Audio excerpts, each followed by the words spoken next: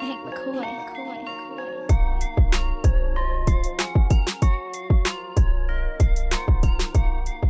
Hi, everybody, and thanks for joining us for another episode of the PHNX Suns podcast, brought to you by the DraftKings Are we Sportsbook on app, NPR? America's number one Where have sportsbook we app. gone with this show? Don't forget to hit that like button, subscribe wherever you get your podcasts, and leave us a 5-star review. I'm Lindsay Smith, joined by Saul Bookman, Gerald Bourget, and Espo. Gentlemen, thank you for being here today. She's just here so she doesn't get fined. Lindsay, thank you so much for welcoming me to the show that I am always on. I appreciate it. I hope your day is going wonderful as well. Thanks. Not too bad. So for real, how you guys doing? Good? I always enjoy being on the show. Good, great, bad? Fantastic. We're all doing great here, clearly. Well, you know what? I will say we're probably all still doing better than Torrey Craig. You know why? Because he had to go to the doggone dentist today because Giannis Damn. wrecked his tooth last night. Wrecked him. I barely knew him. Hey, you know what time Damn he it. posted this on Instagram? What time? 2:30. Dear God, Espo. I need to leave. I didn't get it for a second. I was like, wait, what? Oh, damn it. Unbelievable. So dumb. And Good night, everybody. See what you started here? I didn't do it. He did it. Hello, everybody. No. You started it last night with your dub tooth joke. I thought we were going to leave it. I thought we were going to leave it behind. What was Espo. your tooth joke? I said he deserves a crown. Yeah. So this Gerald whole liked joke it. was a little long in the tooth. is Yeah. what I'm saying. Jeez, come Dear on. God. I don't have a tooth joke to jump in, damn it. I bit off more than I could chew with this one. Let's move on. Oh my gosh. But at least, because it was kind of a little bit of speculation. We didn't get like a clear answer. Did he lose a tooth? Was it a filling? Did it crack? Whatever it may be. But clearly something happened where he had to go visit the dentist, which most people don't like. Can we put that picture back up? Like, is this what kind of angle is this either? Like, he's like, I'm gonna give you a shot of half my jaw and the bib. Like, Maybe that knockout gas kicked in real quick. We don't know. This is him just letting everybody know that, yes, something did happen to my tooth. And yes, I did have to go see a dentist. And yes, Giannis should have gotten a foul for something last night. So I want to know, is he on the injury report with tooth soreness? He is not. What? He is probable with left heel soreness. It's left tooth soreness. Left incisor soreness. Oh my gosh. Hello came in with the joke, said, y'all don't understand the cavity of the situation. But Oh, hello. Brittany said, wait, I missed something. Why doesn't Linz want to be here? Because that's what I tweeted out for the show. Technically, I do. It's just we're in rare form today. We've all already started with the She just finally shenanigans. admitted what she tells us behind the scenes every day. Oh, man. Yeah, so we're just poking fun at one another. Okay, but for real, let's get into the thick of it here with the PHNX Suns podcast. The biggest thing that I feel like we all kind of glossed over last night was, did we potentially get a first look at Devin Booker's new shoes? Maybe. Did Maybe we? not. Dun, dun, dun. So Savage on Twitter tweeted out these photos with the tweet that said, first look at Devin Booker's exclusive Nike shoe. Looks like a GT cut 2 PE. Pretty sure they're just PEs, y'all, but just wanted to stir some things up. So these might just be PEs for Book, but the thing that really sticks out to me is the logo on here. I did some research on this. Okay. I got some inside info, and I can Ooh. confirm that these are PE Zoom Cut 2s. They were made in a bunch of colorways for him just to wear, but he's going to keep wearing his Kobe's. They are not D-Book's new shoe, but we will see that soon. Is what I'm not soon, but soon, before the calendar year. Which is over. good because I'm not a real big fan of those ones. No, look, Those were kind of, and if you go back and look and you search that shoe, PJ Tucker was wearing them earlier in the year with a PJ 17 on the tongue. Like, I think they're just trying to get some attention for this specific shoe in pregame warmups from guys. So, and we saw Book in an ad for these. I believe it was an overseas ad, but he was in an ad for these shoes in a black and gray and red colorway. So yeah, he's just doing some goodwill for Nike before I think we see his shoe. I see. Did you get any word on the logo on it though, or his name, like the book part? Was that just like That was just for a little seasoning on the shoe to make it specific to him? PJ's was the same way. They just kind of did a little design with it. So yeah, don't expect to see that. I don't think that was some experimental book logo that we might see somewhere. This wasn't like some of the other accidental shoe releases we've seen at other times in the league. This was just a simple, he was wearing a pair that Nike sent him for warm-ups. So we will see those D-Book ones or whatever they're calling them eventually. I really hope that Be Legendary is on the sole in Book's handwriting, or in, I think Book writes it. Yeah, he writes it on that the sole. So you can even buy them like that. I think that'd be a cool little touch on there with whatever the logo is. But no word on what they'll look like, but we'll see them. I'm going to guess next season. So I'm not mad at that because I don't like these shoes. I think it might have been the colorway that really just threw me off with these specific ones, but I didn't love them. So I'm glad to hear that these aren't a first sneak peek, if you will, at Book's new shoe. I mean, I don't mind him, but yeah, for his new shoe, I'm expecting legendary things. So hopefully, I want him like maybe some purple thrown in. I feel like that would be. You'll definitely see it, and we'll see KD's shoes in a purple and orange colorway going into next season. Like Sun's shoe game is going to be at an all-time level, I think, going into next season. I don't know. I think Book has some pretty good style sense. Mm-hmm. So I would like to see something that kind of plays a little bit of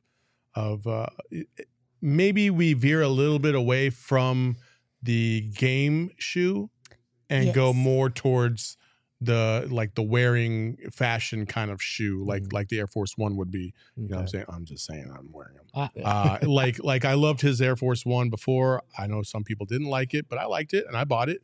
I have a pair. I love them. And I want to see something a little bit geared towards that because he is, he's, I'm not going to say the most fashionable guy in the NBA, but he does have an eye for it. I think we're going to get both, to be honest, a fashion and a non-court. You think you're going to get two different types of shoes? Yes. I think they will do some kind of fashion shoe. Do they do two types of shoes for anybody else?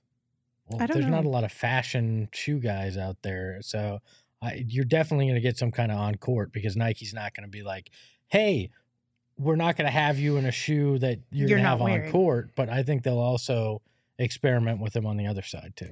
I don't know for sure, but I feel like basketball shoes are kind of tough to wear like as a fashion shoe sometimes. And I think Devin's will probably be a little bit tough just because the shape and style of the shoes, like the Protros that he loves, I feel like his shoe would be similar to that. Like back when Kyrie was with Nike, I liked his basketball shoe as a fashion shoe as well.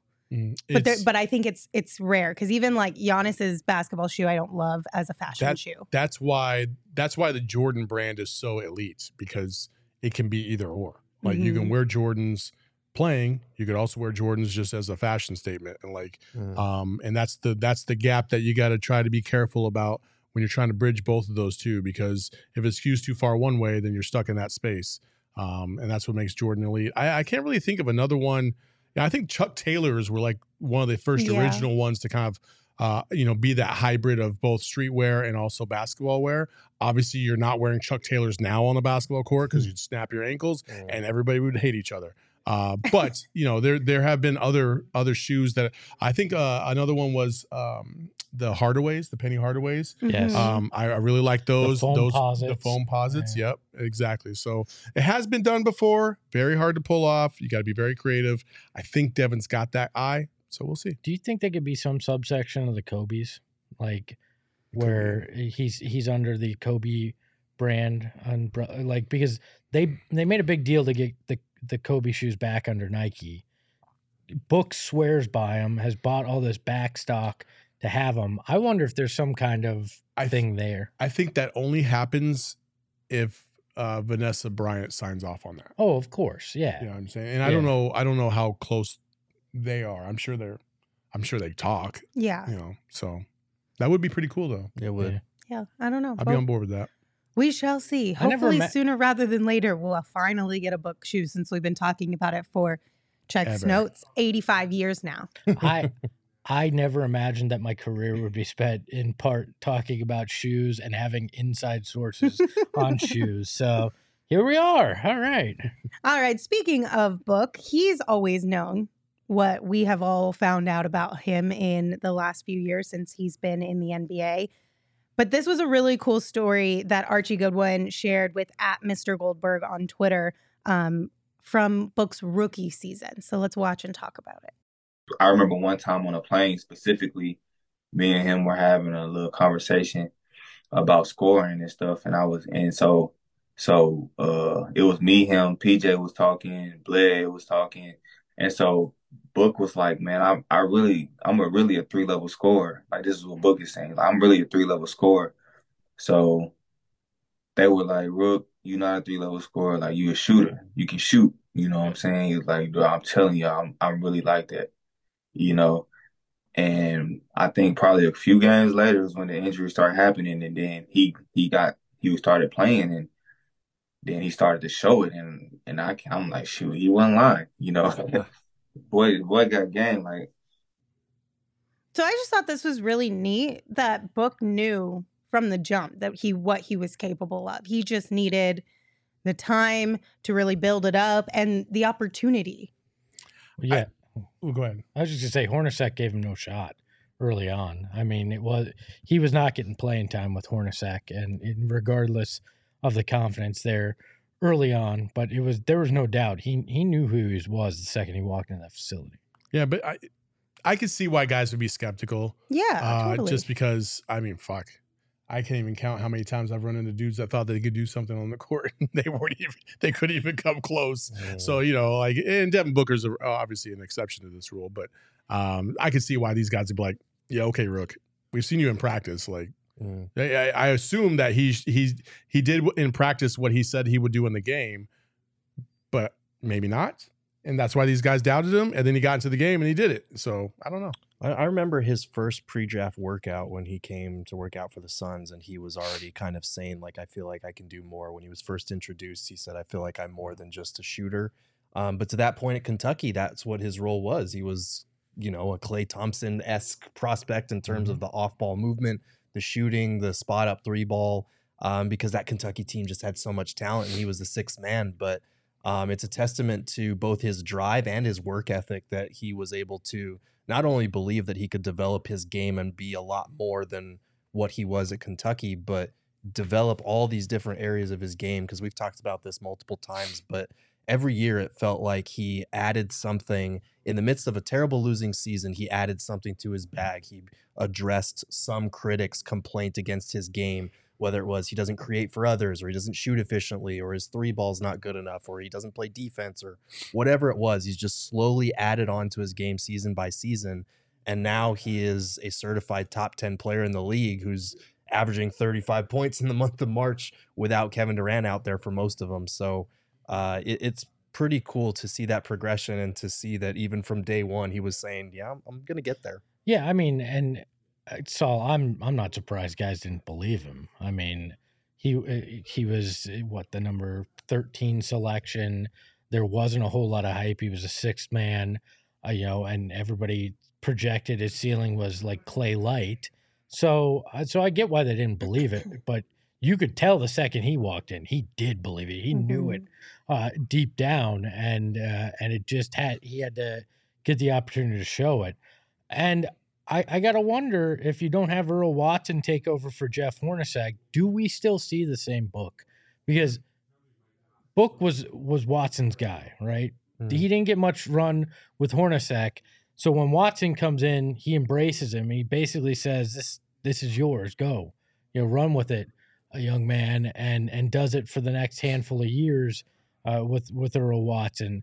And let him make a lot of mistakes along the way. I mean, so I don't know without Earl Watson, as weird as that is to say, because I don't think he was the greatest player development guy for others. For Book, he was the perfect kind of guy because he believed in him and gave him every chance to go out there and grow into this guy. I mean, maybe Earl saw behind the scenes what Book was capable of, and that played into his decision to be like, Book, just go. Yeah. Like, figure it out, take the opportunity. I know you're going to learn from it. I know you're going to grow your game because we've seen what you're doing behind the scenes in the gym late at night after games and practices and things of that sort. So I think there is something to that, Espo. And I mean, we argued it last summer when we were debating how much credit or how many flowers certain former Suns members deserved for where we are now. But I do think there's something to it. But this is just really, I thought this was a really neat little soundbite from Archie that gives us a little bit more insight into what makes Devin tick. The funny thing was there were not two more polar opposite guys than Archie Goodwin and Devin Booker.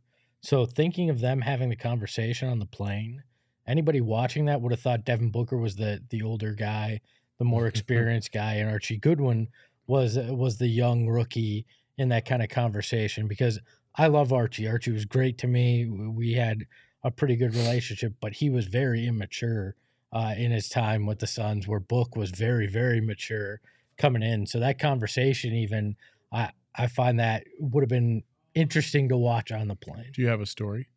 Do I have a story about Archie Goodwin? Once we played trivia as a company at a company outing, and I got to go up on stage and high five Archie Goodwin after he and I got a couple questions right, and we ran the table for a win for our team. And there's a great photo of me. I look all happy. He just looks like whatever, dude. And it was, which was great. He said, "I'm just here so I don't get fined." Yeah. That, and then Archie Goodwin was the only player I've ever seen with 4 phones. He'd come to the post game. He'd come to the post game interview with me and Bloom, and he'd set like 4 phones down. I'm like, what? 4? 4 of them? Really? That's too much. Damn. 4? I never knew why, and I don't think I want to. So Even Joe Dumars is jealous of that. Yeah, 1 for the home, 3 for the plug. I had a very short amount of time with Archie, but he was nice to me. So nice kid. Seems like a nice guy. Yeah. Blaze in the chat has a question. They said, "Is there some way for Booker to figure out how to add getting calls from refs into his game, or is wearing a Suns jersey just too much to overcome?" It's the story and the question that we've been batting that around forever. We're not going to ever get anywhere. It's just some guys just know how to get the calls, and some of the guys just never get the calls. And I don't think there's a really definitive line between the two. I thought Book got grabbed several times last night by Drew Holiday. Not a single peep, not a little bit. But damn, if you blow and you put any one of Giannis's hairs out of place, foul. Mm-hmm. Like it's egregious, and we could talk about it all day, but it ain't gonna get us anywhere. So we might as well just move on. Yeah, I mean, honestly, like Book does take a large majority of his shots on jump shots, but last night I felt like there were a couple of times where he did drive, drew contact, got contact, finished through contact, and there was no whistle. So it's just one of those things where he just doesn't get the superstar whistle that he probably feels he should, and that we've seen him earn. Honestly, some of the drives to the basket that he has, there's contact, and he just doesn't get it for whatever reason. Book went around a screen one time, and Drew Holiday was on his left hip. And you go back, it was in the 4th quarter, and as he's making the pull, Drew's left arm is in Book's left arm. So he's literally pulling his arm back, and he gets off the screen, and then nothing, no call, nothing. This same exact play at the other end, actually less egregious as that, Drew Holiday gets the foul call. Like, bro, what are we doing out here? Like, it's completely unfair, and it's lopsided, and there's a legitimate reason why the Suns should have beef with the refs. There just is. Yeah, I wonder if it changes a little bit when KD is playing. Does Book benefit from KD getting superstar calls, and then they kind of give Book some of the benefit of the doubt? I mean, that's the only way it's going to change, is something like that. I mean, I don't think one day the refs are just going to wake up and finally go, now we need to give Devin Booker the calls just based on his merit. I mean, do you think winning a championship puts you over the edge as far as getting respect? Because, I mean, we've talked about it over the last couple of seasons. People are like, oh, the Suns were a fluke. This isn't really like who the Suns are, kind of a thing. Do you have to actually win a championship to be now considered that's who they are? Embiid gets calls. Jokic gets calls. They haven't won a title. Yeah, you shouldn't. None of this should have a bearing, honestly, on how the game is officiated. Well, It's no, frustrating. of course not. Like, I tweeted this stat out, but in the 11 matchups, the last 11 matchups against the Bucks with Giannis playing, the Suns have been outshot 280 to 196 in free throw attempts, and Giannis himself has taken 160. So he almost has as many by himself as the Suns do in their last 11 meetings. Like, Sheesh. that's a lot. That's a How many lot. did he miss though? Well, Like yeah, it's I mean, 100 he of did them? miss a good amount, except for in game fucking 6. Yeah. But Yeah. yeah, the Suns were very clear. Like, this is not the sole reason that we lost. Like, they beat us. And we're not even saying that all of them weren't fouls. It's just frustrating when, Torrey Craig gets bulldozed over twice and they're both called fouls on him somehow. Like, it comes to a certain point where it's not even a matter of not getting calls and getting calls. It's a matter of we're having these conversations with officials to try and figure out what the hell we can do. And we're not getting any clarity other than, the obvious weight room, which I'm sorry, like nobody on earth in the weight room is going to stop that guy if he's charging like that. So it's tough. Well, can I recommend you some Four Peaks beer to maybe take the edge off a little bit when it comes to watching Suns games and dealing with the officials? I thought you were suggesting getting the refs drunk before the game, and that might help. I mean, maybe if you gift them, Give them a some Four 15 Peaks. pack of Four Peaks, maybe they will be happier and, give you a favorable whistle. I don't know. At this point, I'm willing to try whatever it takes. And if that's sending out a pack of Four Peaks beer, then we're going to do that. But until then, if you want to pick up some Four Peaks beer, you can stop by your local grocery store and grab some, whether it's the Suns Brew, the Wow Wheat, the Hazy IPA, the Kilt Lifter, you name it. Four Peaks has a beer that will be perfect for your taste in beverages. And if you are looking for something fun to do this upcoming Friday for St. Patty's Day, Four Peaks 8th Street Pub is going to be poppin'. So make sure you check it out. Just a reminder, though, you do have to be 21 years or older to drink Four Peaks beer, and we ask that you enjoy responsibly.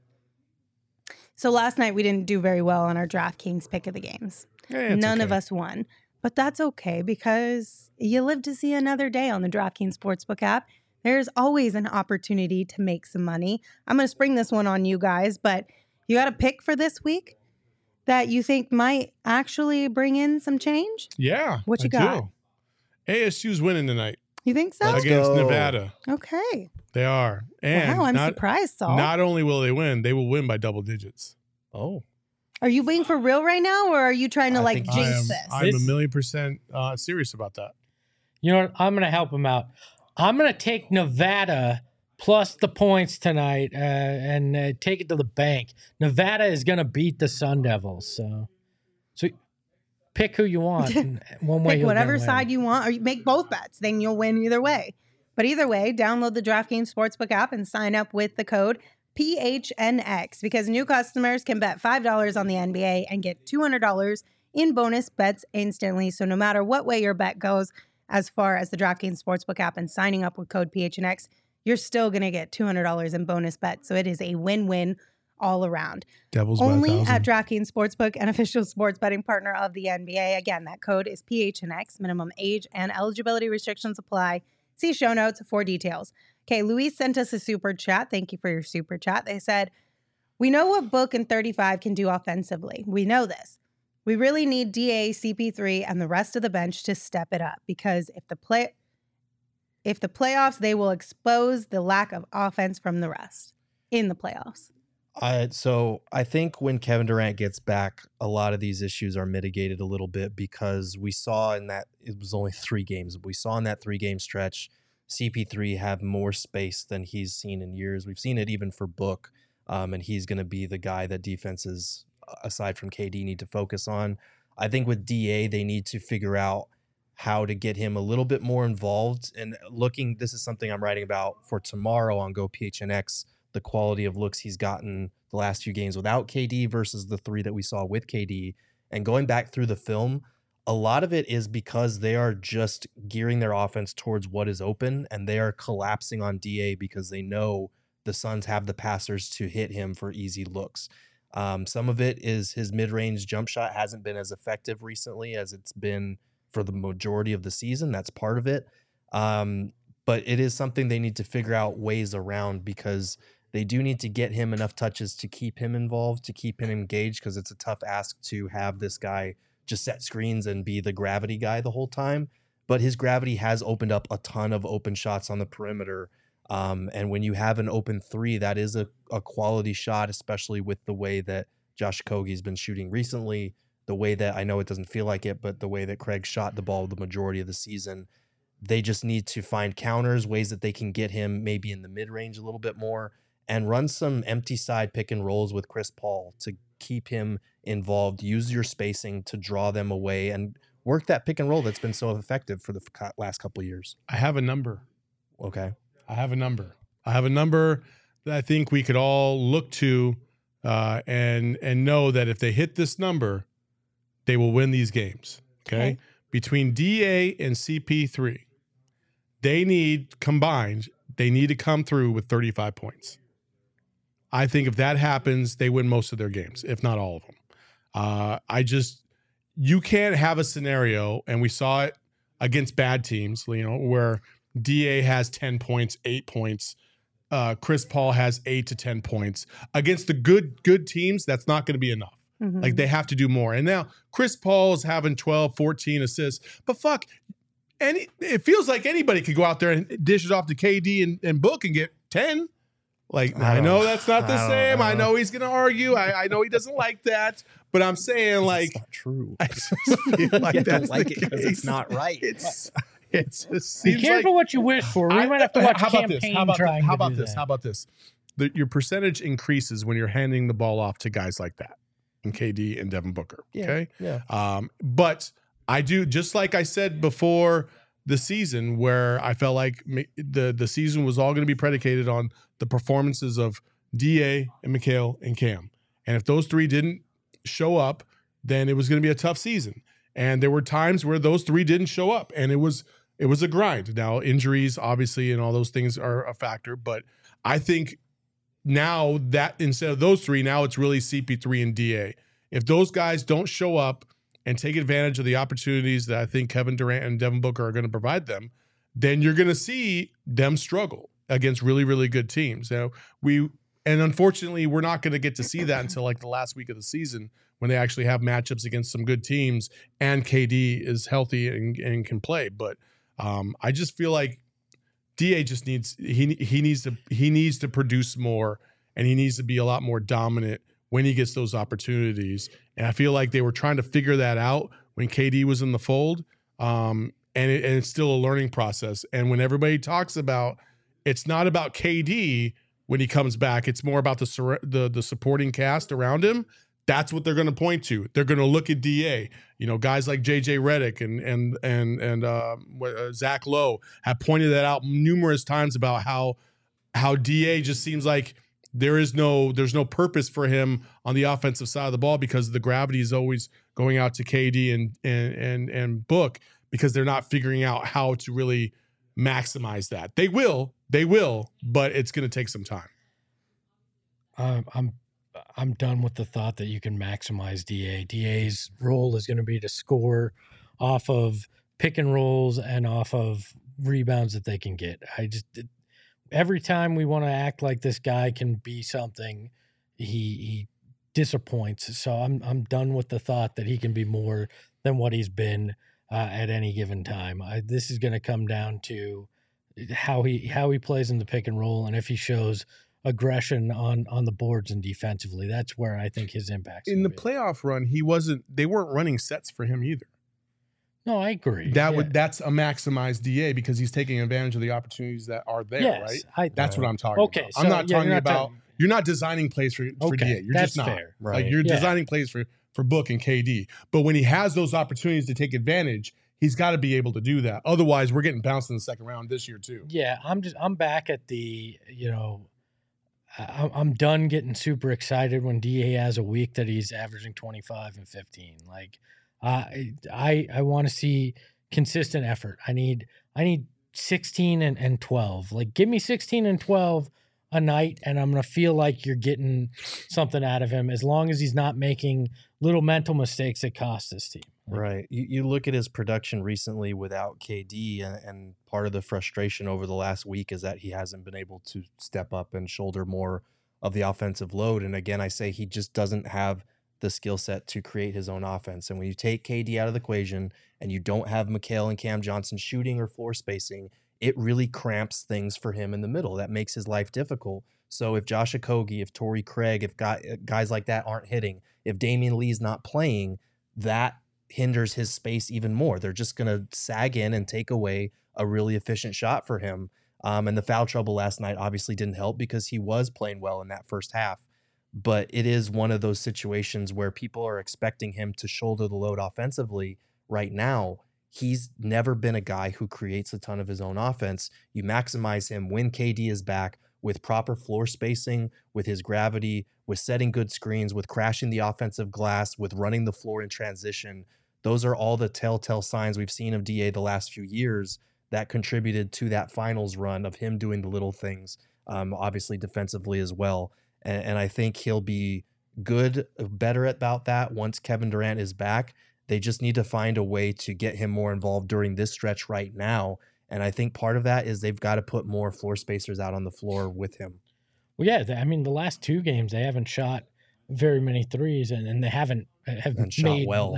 haven't made them either. So, like, that's part of it. But I think that 16-16 game we saw from DA when KD was out there and Book was out there, that's kind of that's kind of what I want to see, is be highly engaged on the boards, help them get some second chance looks. That's going to be highly impactful. And if you give me 16-20, bonus. You know, I love how I laughed like 30 seconds ago and then just saw the same thing. Well, and I laughed read the first comment that had me in it because all I care about is myself. Of course. And then I saw the super chat. I saw it out of the corner of my eye and I was trying to listen to Espo, but I had to smile. So Girth Burner sent us a super chat and said, "You guys like my new fresh cut? This is terrifying. Gerald, you got your hair done." This is a terrifying precedent to set.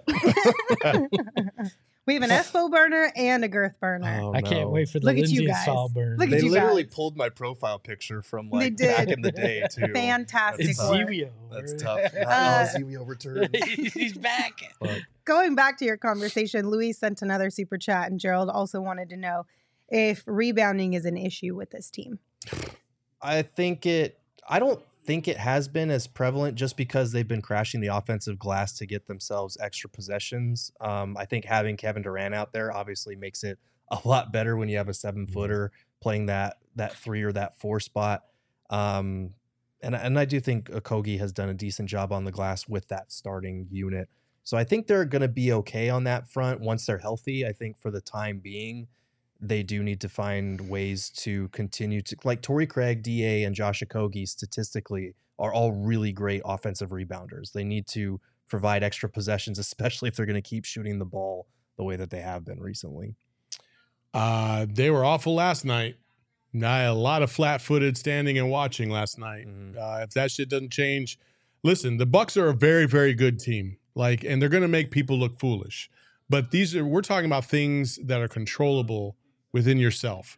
And there was too many guys standing around last night for my liking, relying on their athleticism as opposed to actually their technique, seeking a defender, boxing him out, and then attacking the boards. And that's just fundamental basketball. And that's the thing that disappointed me about their effort last night. They got to do much, much better. Yeah, effort and energy. It's like, why can't you find consistency with at least that? Yeah. You know? I mean, that said, and it felt like they get their ass kicked. It still was only a 5 rebound difference. It was 46-41 on the boards in favor of the Bucks too. So I think this team's capable of it and capable of hanging in there with opponents. But you're right, they got to be engaged, and they just haven't been. For reference, the Suns ranked 9th in rebounds per game total, 20th in defensive rebounds per game, and 6th in offensive rebounds. So they're doing a lot of the heavy lifting in that initial ranking by crashing the offensive glass. They could tighten up defensively, but I think KD will help with that a little bit. Well, and most of those offensive rebounds have come in those games where the entire team just can't shoot in one night. So Blessings. RV sent us a super chat and said, time we trade DA now, seen enough of him. And we got a couple people in the chat who are feeling the same way.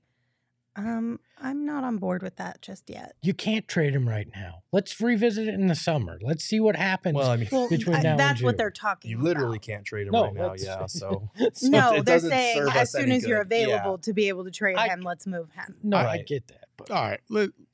Jesus bless America. All right. Let's talk about that. If you really want to go down this road, they traded Mikal, Cam, and Jay for KD and 4 picks for KD. If you think you're going to trade DA and get anything significant in return, then you're just high. It's not going to happen. Why do you say that? I just don't think that they're like for this fan base, for our fan base. I just don't think that whatever they get in return for DA is going to satisfy everybody. It's just not. It's going to be too little. James Jones sucks. Everybody else is garbage. These guys are scrubs. They can't do what they need to do. Imagine trading a first-round pick for this guy or first overall pick for this guy. What a waste. Nobody's ever going to be happy. And it's just like DA is actually a good fit for what they're going to try to accomplish and the pieces around him. Because, yeah, he might want to score more, but he doesn't need to. He can rely on the other guys and just rebound and do the same things that we asked him to do in the finals run. Like that should be it. I think if he does those things, then yeah, I don't see the purpose in trading for him. But if you go into this playoff run and you need him to do those little things that they've needed him to do, and we've seen what happens when he does those things like 2021, and we've seen during the regular season, during some of these spells where he doesn't, I do think it is something you consider. And it's not because you're going to get a player on par with what DA is individually. It's because you believe that if you have just an above average center who protects the rim, who sets good screens, who rolls hard, crashes the glass, you can allocate, instead of spending max money on a center who doesn't create a lot of his own offense, you can allocate some of that money into another shot creator, into another wing defender, and get a replacement caliber center in the process. Like, you're not going to get a top 5 center by trading DA. It's all about allocating that money somewhere else into skill sets that fit your system better. Look at this comment from Capitan, whatever. A trade for a starting caliber center and small forward would be good. Do you really think you're going to get a starting caliber center and small forward for DA? I don't know about both, but I think you can get a starting caliber center just about anywhere, because you just need somebody who can protect the rim, who can defend in space, and who can set good screens. But there's not that many guys like that in the league. Wow Factor said you can trade him for... That can defend in space? That's a huge ask for a lot of centers. It is, but it's not as uncommon. Like, DA has not been that great defensively this season. Like, when he's been on and he does those things, yeah, it's great, but they have him in the drop a lot of the time. So their defensive scheme, because they're undersized behind him, can't even capitalize on that skill set on the perimeter. Like, it's not something that he's bringing to the table right now. His rim protection hasn't been great this season. It's gotten better over the last month or so. But if he locks in defensively for this playoff run and does those little things, no, you don't need to trade him, because he can maximize what's around him. But if he doesn't, I think you do need to seriously consider it and see what you can get to.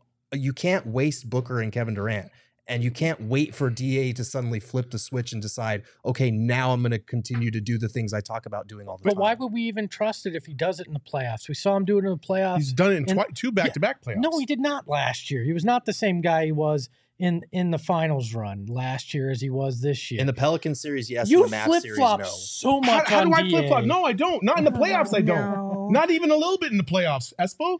Look, In the regular did not season, he's been trash. He was trash at the beginning of the season. Yeah. Like, everybody in my blind grandma could see that he was trash at the beginning of the season. I did not flip-flop. I don't like that you say that, because I'm sitting here telling you, like, he was trash at the beginning of the season. I called him out for being trash at the beginning of the season. Then he played better, and I'm like, okay, this is the DA we expect. In the playoffs, fair. he's been largely consistent in the playoffs. He literally saved us in that Pelican series. Without DA, you don't win that series at all. Chris Paul had a huge part to that too as well. But DA was fantastic in that Pelican series. The Maverick series was kind of mid for him. Okay. Like, you can take a few games here and there, whatever. But for the most part, in DA's playoff career, he has been as consistent as you could hope him to be. Okay, but is that enough to then go through another regular season like we continually experience with him, waiting for him to be something else? I don't know. Like, to me, I think we all can agree the best deal that they were ever going to have was when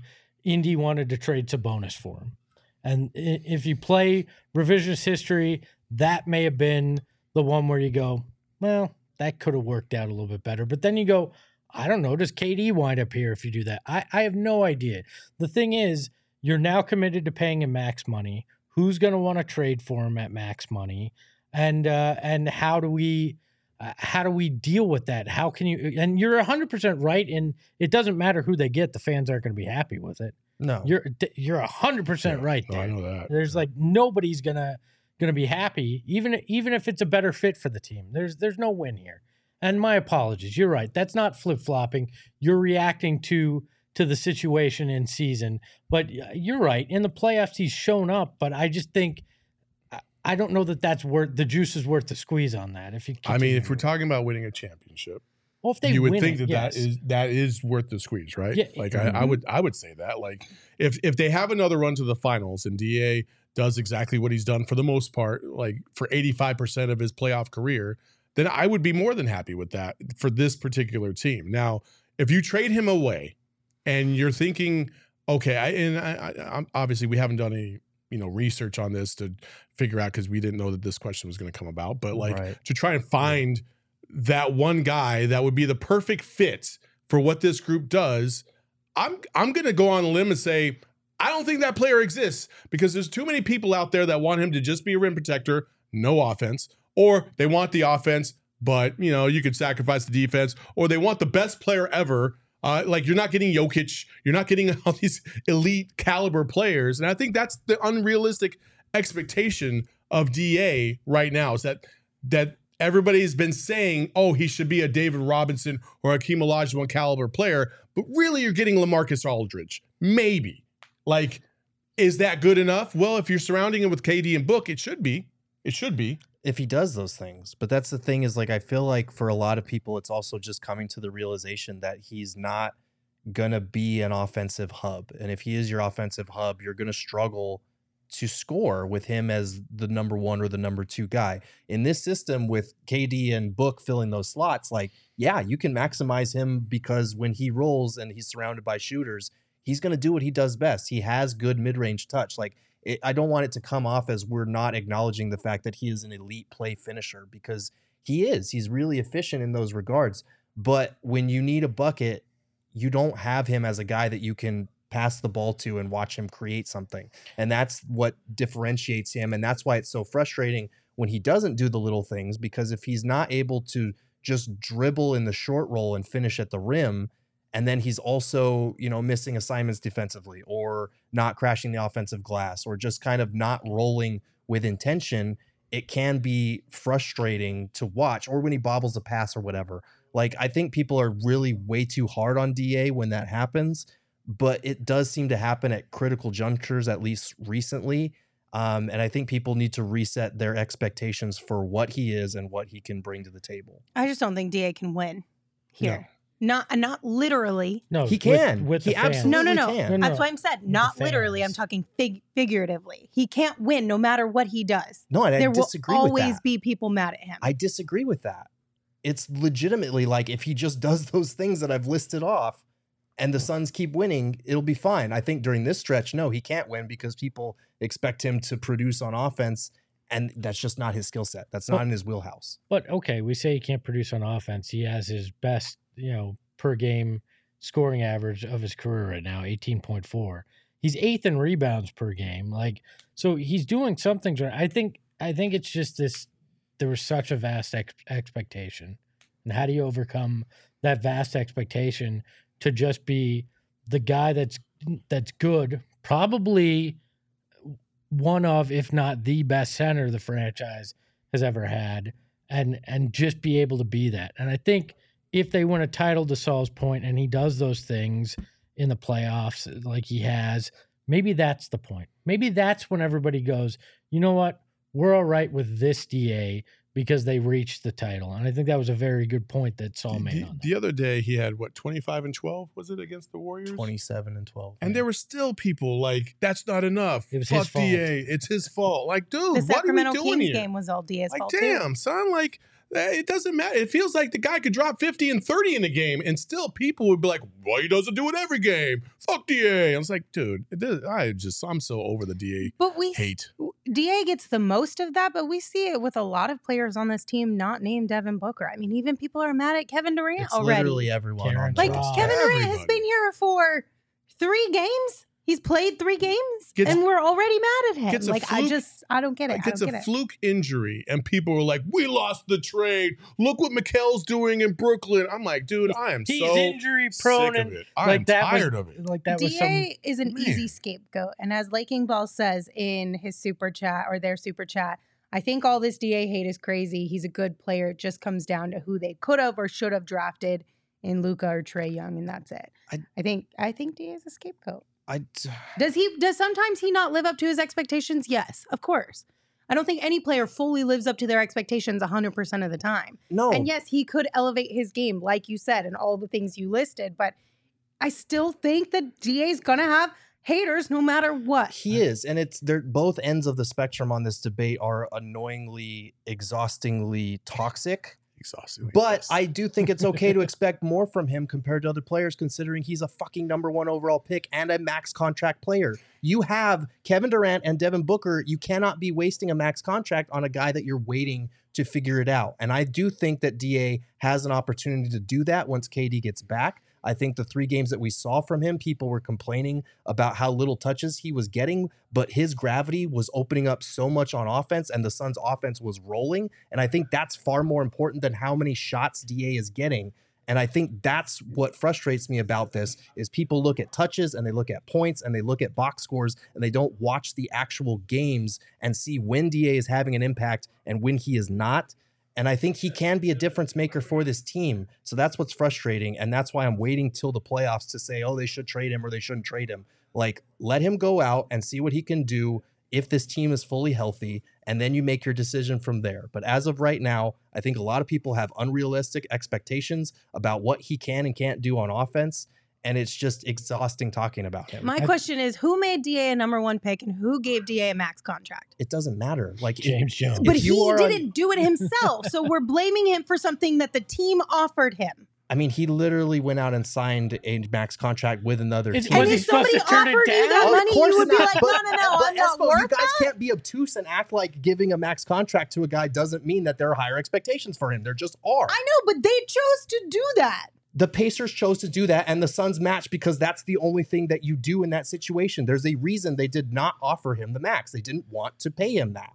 Well, then they should have had a different game plan to not allow it to get to the point where another team could offer him that. They did, and they should have, and we agreed with that. We agreed the summer before they should have given him that contract then instead of taking it to restricted free agency and backing themselves into a corner. I Listen, agree with that. I think we need to do one I'm thing when it comes to hungry. DA.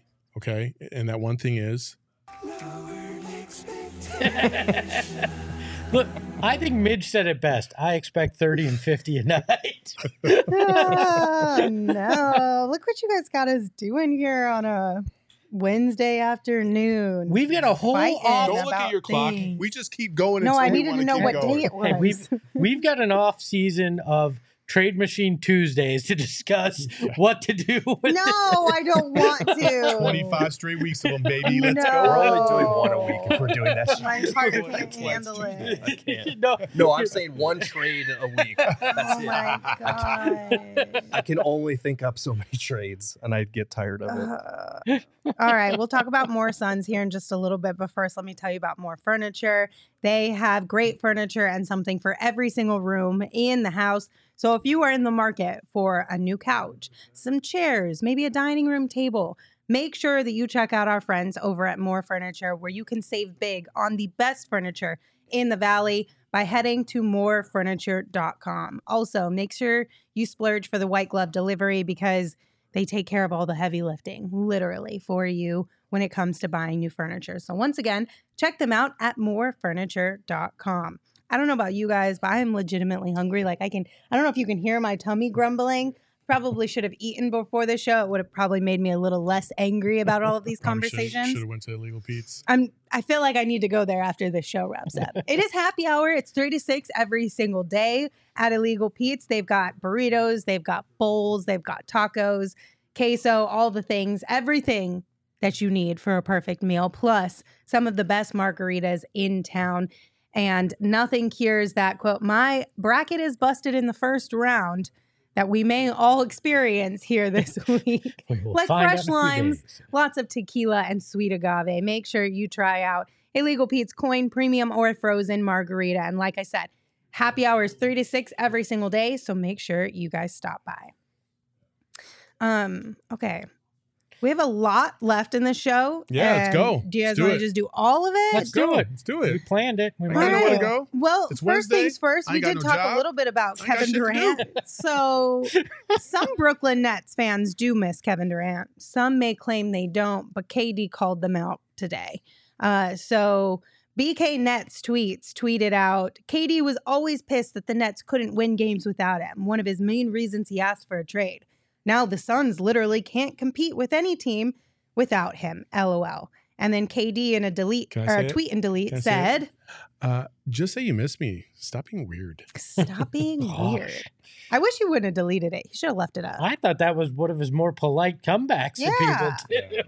I agree. Again, you just can't satisfy everybody. Well, It's just somebody said it. I think Bleach 182 said it perfect. Like Mikal gets traded for one of the greatest generational scorers of all time. Not good enough. And it's not good enough. Yeah. Oh, we should have never traded Mikal. Like, well, fuck. Do you think the Suns would have traded Mikal if they didn't want to? Like, they had to. Yeah, they tried Landry Shamet, Torrey Craig, Jay Crowder at Dario. 3 seconds, but they said no. Yeah, I don't know why. I don't understand. You know what I mean? And so, like, with this, it's like there's this always. Man, it feels like every NBA fan base is so toxic as F. And it's so funny is Damian Lillard literally talked about this too on the JJ Redick podcast. And he brought up this whole, like, basically Dame is not happy with the way the NBA climate is and the discourse around it because everybody, all they want to talk about is, do you have a ring? Did you get a championship? There are some scrubby ass scrubs out there that have won rings Robert Ory. and don't deserve a ring compared to the accomplishments of other players in this game. And what Dame was talking about is like, just enjoy the ride. Just enjoy the ride. Like, I said that all last year is like, dude, you don't know how this is going to end. Enjoy these games while we last. And we still find ways to be upset about things that happen. This year has been up and down. So I can understand the roller coaster that everybody's on. But fuck, you got KD. Be happy with that. He's a great talent. He's fun to watch. He's injured right now, but it's going to be okay. And Mikal can thrive, and you can be happy for him. But that doesn't mean that the Suns made a mistake by trading him. NBA fandom is basically The Bachelor. There's like all these people that just want a ring. Well, guess what? Only one's getting them, all right? Only one. Yeah, I feel like that tweet just misses the whole assignment and doesn't understand the context of why things went south in Brooklyn. You had Kevin Durant, Kyrie Irving, and James Harden and couldn't stay healthy, couldn't stay out there together. That's completely different than trading 2 of your best 4 players to bring Kevin Durant in. And honestly, like, they looked just fine with Kevin Durant out there. You know how many games those guys played together? It was like 17 or 18? 11. Look, also, there's a flaw in that tweet. They can't compete. They competed in these 3 games. They couldn't finish. That's different, all right? Right? They played a Warriors team that's been one of the best offenses with Steph Curry, a Kings team that's literally the number 1 offense in the league and the number 2 team in the West, and the fucking Bucks, who are the best team in the NBA right now. Like, they were in all of those games despite falling behind early. Like, they need to get off to better starts, but they're competing. They're going to be fine. Our chat is so funny right now. Todd said, you are the toxic ones hating on Ayton. Be better. Boosty said, it's just Twitter. It's not NBA Twitter or Suns Twitter that's toxic. It's just Twitter. And then where'd the other one go? T Gino said, Katie is literally on your team chasing a ring. LOL. Are we the drama? No, he's not on our team chasing a ring. He's already got rings. I hate that term chasing a ring. Like these guys aren't all fucking chasing a ring. Like that's the whole point of the season. My precious. I hate that shit. Chasing a ring. It's not like, okay, this ain't Gary Payton and Karl Malone joining the Lakers, like just to try to ride some coattails to get some hardware here. God, this is crazy. Today is not. This is not what I anticipated. It's a crazy on this day. show, to be Like, completely honest It's with cloudy you. outside. Like, All right. Well, in your hearts. moving on to the next topic. Hopefully, this one we can all agree on. Maybe not, but I'm thinking that we probably can. I have a new goal for the show, by the way. What? What's that? My new goal for the show is to make Gerald laugh once. Because I've heard it once and now I'm addicted to it. Hopefully, this is a change that we can all agree on. We got word from Shams that a little while back that the NBA and NBPA are moving closer to an agreement to establish a rule that a player must play a minimum number of games to be eligible for major awards as part of potential new collective bargaining agreement, sources say. So obviously this is in the future, not for this season, but are we all in agreement that this is probably a positive thing? I am. I think this is a good thing. I think so. Like, Yeah, I don't think it'll fix the everything, but I think it's the right thing to do. the one thing that I would like to see them tweak is also applying that towards the All-Star game. Because I don't think a player that misses, 30 games in the first half of the season should be eligible to play in the All-Star game.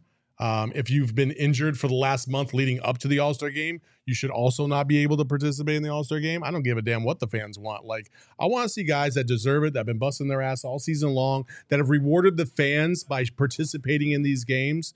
I want them to show up to these games. And also, if maybe, I'm just going to throw this out there, if maybe we stop voting these guys that don't deserve to be in the All-Star game because they are the most popular players, maybe the game might be competitive again. Maybe it'll actually do something to the game and make it a little bit more competitive, because now you got guys that are making their first, second appearance after being in the league for 7-8 years that are thirsty and hungry and want to prove that they belong in that game, playing in that game, and really showing out. I don't know. That's just my 2 cents. Also, Charles says All-Star chosen by the fans, partly by the fans. It's also players and coaches involved. Yeah. The thing with All-Star voting is like they start it so early, and All-Star season is already like usually around the 60 to 75% mark of the season, and they start it like a month beforehand. So by the time you name your starters, like things have changed drastically. Like Zion missed a whole month in between that. But I like the parameters. I don't know how much it's going to change a ton. I feel like voters for end of season awards already take games I missed think it into changes the picking and choosing when you want to apply it to a player, because sometimes we see that Zion is a perfect example. Book missed too many games to be eligible to be in the All-Star game, but Zion can miss a whole bunch of games and still be. But that's All-Star. This is end of season. I know, but I'm right? just saying that as an example. You're going to tell me that voters don't look at how many games one player missed, but ignore how many games another player missed when it comes to awards as well? I feel like for end of season stuff, there aren't that many examples of that compared to like All-Star. Like I said, with All-Star, you're voting a month before you even find out who the hell the All-Stars are, and shit changes in between that time. I feel like it might, take 1 or 2 guys out of the running. Like even Book this year, if he misses another game or 2, depending on what they set that parameter at, he might miss the 55 game mark and would be ineligible. And I think a lot of us would agree, when he's been on the court, he has been an all NBA caliber player, so that would affect him. But for like actual like defensive player, 6th man of the year, that type of stuff, I don't know how much it'll affect it that much. I don't think this curbs load management though, and I No. think that's what they're hoping to try to accomplish. And I don't know that how you're ever going to curb load management unless you start the season at the beginning of October and you eliminate back-to-backs altogether. Like that's the only way to do it. That's the biggest thing that I think they need to do. They need to eliminate the back-to-backs, because some of these back-to-backs, frankly, are absurd. Like, they don't make any sense. First of all, why would you do a back-to-back in the same location with the same team? Like, that doesn't make any sense to me, outside of you just want to get it over with so they don't have to travel back to the East Coast or whatever. The back-to-back with the Warriors and the Bucks, you mean to tell me you couldn't space those 2 games out? That was Like, crazy. That is nuts. You're literally playing the 2 top teams in the league at that point. Like, well, 3 and 4 nights with Kings, 3 and 4 nights. Warriors, and Well, Bucks. nobody could have expected the Kings I know, to be where the Kings are. still, But Okay. still, 3 and 4 nights is atrocious. Yeah. Like, and they have. I looked at the schedule and I looked at how everything kind of lined up. There are plenty of opportunities to have games in between days or breaks in between days, and then you can still have 2-day breaks in between there as well to kind of space things out. Like, it's possible. It might take a little bit longer on the East Coast. You might have a 2-week, road trip instead of just 8 days. But hell, at least for the players, they take that excuse of load management away to some degree. I want to see these guys play. I want to see the best of the best play against each other. I want to see the best teams play against each other. I'm tired of the Suns playing against Team A, who's missing 2 of their stars, and so we don't get to really see that until we get to the playoffs and we finally get to see what these teams are really all about. Like, I'm tired of it. I want to see the best players against the best players. That's why these leagues exist. It's the best against the best. I think until the NBA accepts that the only actual solution to this, to avoiding injuries, to preventing teams from keeping their guys out, because we should keep in mind with the load management thing, it's very rare where it's the player himself saying, like, I don't want to play tonight, or I just need a night off. It's the teams holding them out because of their medical regimen or whatever. I think until the NBA accepts that it needs to shorten the schedule, we're going to continue to see this, and there's no solution for that because they're never going to sacrifice the money of those extra regular season games. Where's the science, though, too? I mean, it does not, and admittedly, I have not gone through and done the research, but it does not feel like we have seen injuries be limited by this mindset of load management as a whole. It seemed so. I'd love an actual study done by the league looking into, does the concept of load management actually lead to a prevention in injuries, or is this a construct that's been created that's hurting the game without the real facts behind it? I think what's happened here is that back in the day, because medical staffs would be like teams of 2, a guy would be like, he might have a little bit of a, my ankle's not feeling completely right, but I'm gonna go out there anyway and play. Whereas now it's like, no, the team, like Gerald said, is saying, no, you're gonna sit this out. We're gonna ramp you up. We're gonna limit your minutes restrictions and all these other things that go into it. But again, like, if the guys aren't playing in the first place, then I would love to see the science behind that as well to a certain degree. They're not going to do that, though, because then if the science says that they need to change, they're not going to want to follow through on that. No, because they'll have to sacrifice money. Exactly. And I do think it's worth pointing out that guys now in the NBA are more athletic, and so every jab cut, every dunk, every leap, they're exerting more on their bodies than I think we've seen in the past. Like, it's just the nature of human evolution. Guys are getting more athletic. And But my counter argument to that is that we don't see these guys in the summer. But I know for a fact these dudes go day after day sometimes playing pickup ball with other NBA players, playing for 3, 4, 5 hours at a pop, not just an hour, not just 48 minutes. Like, it's grueling games. And so I'm just, in my head, I'm like, if you could do that during the summer, and I know it's only for a month or 2 or whatever because you're trying to get ready for the season, why, if we space this out, you can't do that during the regular season? It just doesn't compute to me. Well, and you bring up that the guys are more athletic. There's no doubt about that. But the recovery technology and approaches have become more as well. So as those guys have advanced physically, they've added things in. I mean, cryotherapy 10 years ago had never been heard of. It was nuts when the Suns brought this metal tube in that guys got in and they basically froze them with it and all these things. Now it's just money. Well, yeah. Oh, Yeah, come on. but that's during the game. We were almost we're getting close to the end. So yeah, I think there's so many factors, and I'm not saying compare the 80s to now. I'm just saying look at the years that load management has become a thing of discussion and an active practice, and look if you're seeing actual injury rates decline. And if you're not, you go to the teams, you go, look, guys, the data doesn't prove this. Let's try to figure out ways around this. But I don't think we're going to see a change, though. no, but you're also seeing longevity throughout a player's total career as well. Like players, Chris Paul's 37, right? 36, 37. LeBron's up there. Steph Curry turned 35. Yeah, 35 the other night. Like, they're playing way longer than I think most athletes back in the day played. So there is longevity there. I don't know if that plays into it or not as well. And then on top of that, you've monetized so much more. These players have monetized everything that has to do with themselves way more than any players back in the 80s did. And that's just based on the fact that where we are in this world and technology and social media and marketing and all those things. But like, that all plays into it too. You want to get the most money from your career as you possibly can. I feel like each player now is a representative of like a corporate structure where you have to get 18,000 fucking signatures just to get something approved. Yeah. That's what I feel like each individual player has to go through in order to get back on the court sometimes. And it's frustrating for fans. It's frustrating for us watching these games and knowing that, you think player A could be out there and he looks like he's in pregame warm-up doing everything, and you're like, why isn't he playing tonight? Oh, it's because it's low management. I'm like, it's frustrating. Yeah. Well, if you want to come argue with us or be nice to us in real life, you can do that at our PHNX watch party that is happening on March 24th at Dobson Ranch Golf Course. It's going to be a lot of fun. We'll be watching the Suns take on the Kings. We'll be playing some golf. We'll be having some good it's the drinks. Tea party, baby. Some food. Let's go.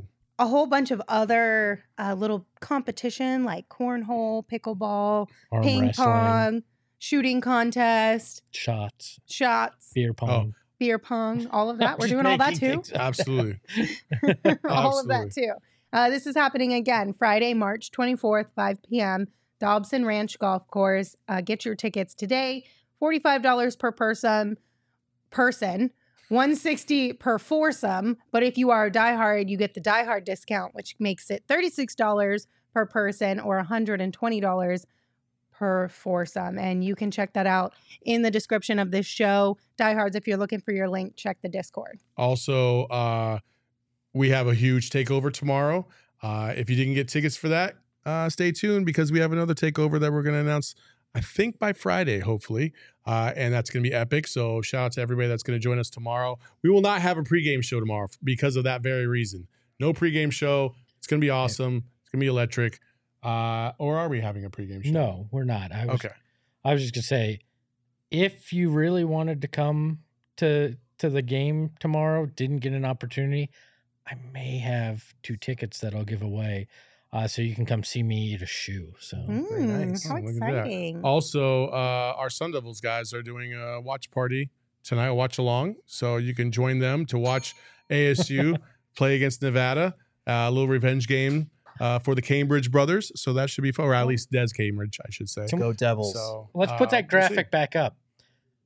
I think in this picture, Bobby Hurley is watching Giannis run over Torrey Craig here. Yeah, like what the hell? What is it? That's an offensive foul. So should be fun.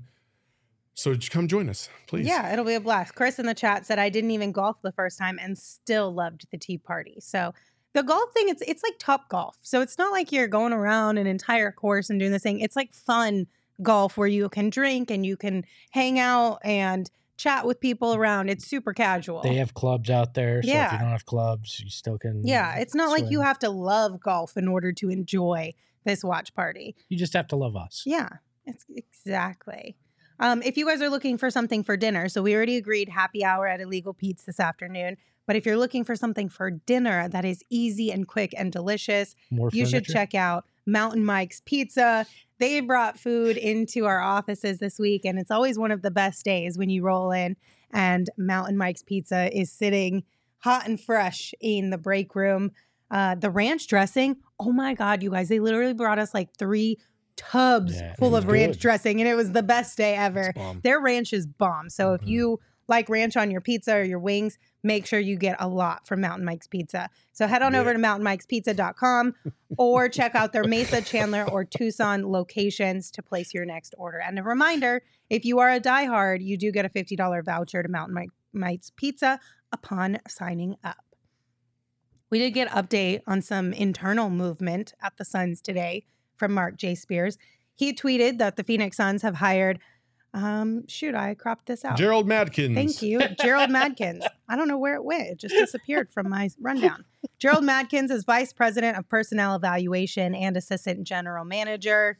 The former NBA guard has held similar roles with the New York Knicks and New Orleans Hornets, and has also been a director of scouting previously. So, Gerald, you got some competition now. I do. And the Suns actually made this official and put out a press release. And James Jones said, "We're excited to have Gerald join our organization and welcome him to the Valley." Words I never thought I would read out loud.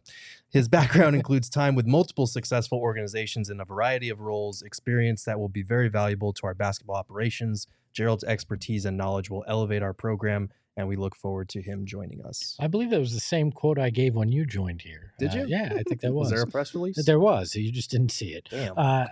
No, what I find interesting is he held this similar role with the New Orleans Hornets at the time when Monty Williams was there as the head coach in New Orleans. So there's some history here. He's also been heavy in scouting at times in his career as well. So you got to wonder, are they kind of trying to build this thing right now that they have somebody that's willing to spend the money to have a few warm bodies in the front office, where maybe it wasn't James Jones that had the F them kids mentality. Maybe it was the disgraced former owner who had the F them executives kind of mindset. So. Yeah, and it says in the press release that he'll report to Jones directly. So there's that. He was named assistant general manager and vice president of personnel evaluation, which is interesting to me. And you can never have too many Geralds. So I mean, James Jones had a whole bunch of different random titles too. You know what I mean? It's like they just extra titles for everybody. Why not? Also, this front office was a little slim to begin with, right? We've talked about that, especially around the draft last year. It's not a bulky front office. So adding a few additional people who have good skill sets that they're bringing in is not a bad thing. Hey, So James you're still saying lives. that their front office lacked a little bit of girth? See what I did there? I'm ready to go home. That's why this man gets paid the big bucks. oh man. He's good. Gerald has rubbed off on all of us, so there it is. I don't want that. Espo's over here just like shaking his head as if I wasn't born before Gerald and been at this before Gerald could even walk. Right, Espo?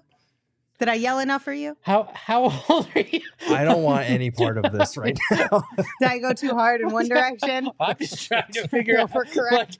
I don't think I started this when I was 7, but you know. Really? You don't think so? I feel like you've been making puns since you could talk. No, that's been Gerald's thing. Well, Like ever since I've known Gerald, he's been punny on on Twitter. Gerald, And like Espo I've said- hasn't? Like I said, Gerald took what I started and he built on it, and he is taken to another level. Yeah. I mean, it's my father's fault if you want to know the culprit for the way I am. Mine but too. What a deal! Wow. You learn something new every day, huh? All right. Are you guys happy with this show? No, we got fucking animals to talk Bro, about. this is going to take us like 25 minutes. Where do you have to go, Lindsay? Nowhere, have but to I write just about feel DeAndre bad. I got you booked for the day. Let's go. I just feel bad. All right, No, Emma, we got- let's do it. Oh, I'm sorry. No, Nero, I'm sorry. Diamondbacks is freaking out. My bad. I forgot. Okay. Derek Montilla is back here literally on his hands and knees crying. I'm sorry. Please don't. I'm drag- sorry. I forgot. Okay, let's wrap it up. We got to land the plane. You know what? We will do the bracket. We'll do the bracket tomorrow in the post game. Yeah, we could do that. Or We we'll got all work- of March. We got all March. You know what? We'll all work on Friday. We'll do a show on Friday just for the bracket. I will not be. Midge said, let's talk about DA again. Oh, no. No. Midge, No. Midge, don't. Midge knows what he did. Okay, for real, Or she. we're going to go. Okay, thank you guys for joining us. We appreciate you as always. It was a unique show. We laughed a little bit. We yelled a lot. But you know what? It was a good show, and we appreciate you guys being here for that. We will have a show for you tomorrow. Like Saul and Espo said, no pregame show before the game, but we will have a game or a show after the game wraps up, and we'll be sharing some fun stuff on social and in the Discord from the whole shoe thing with Espo, and we'll bring that to the post-game show as well. So plan to come hang out with us then.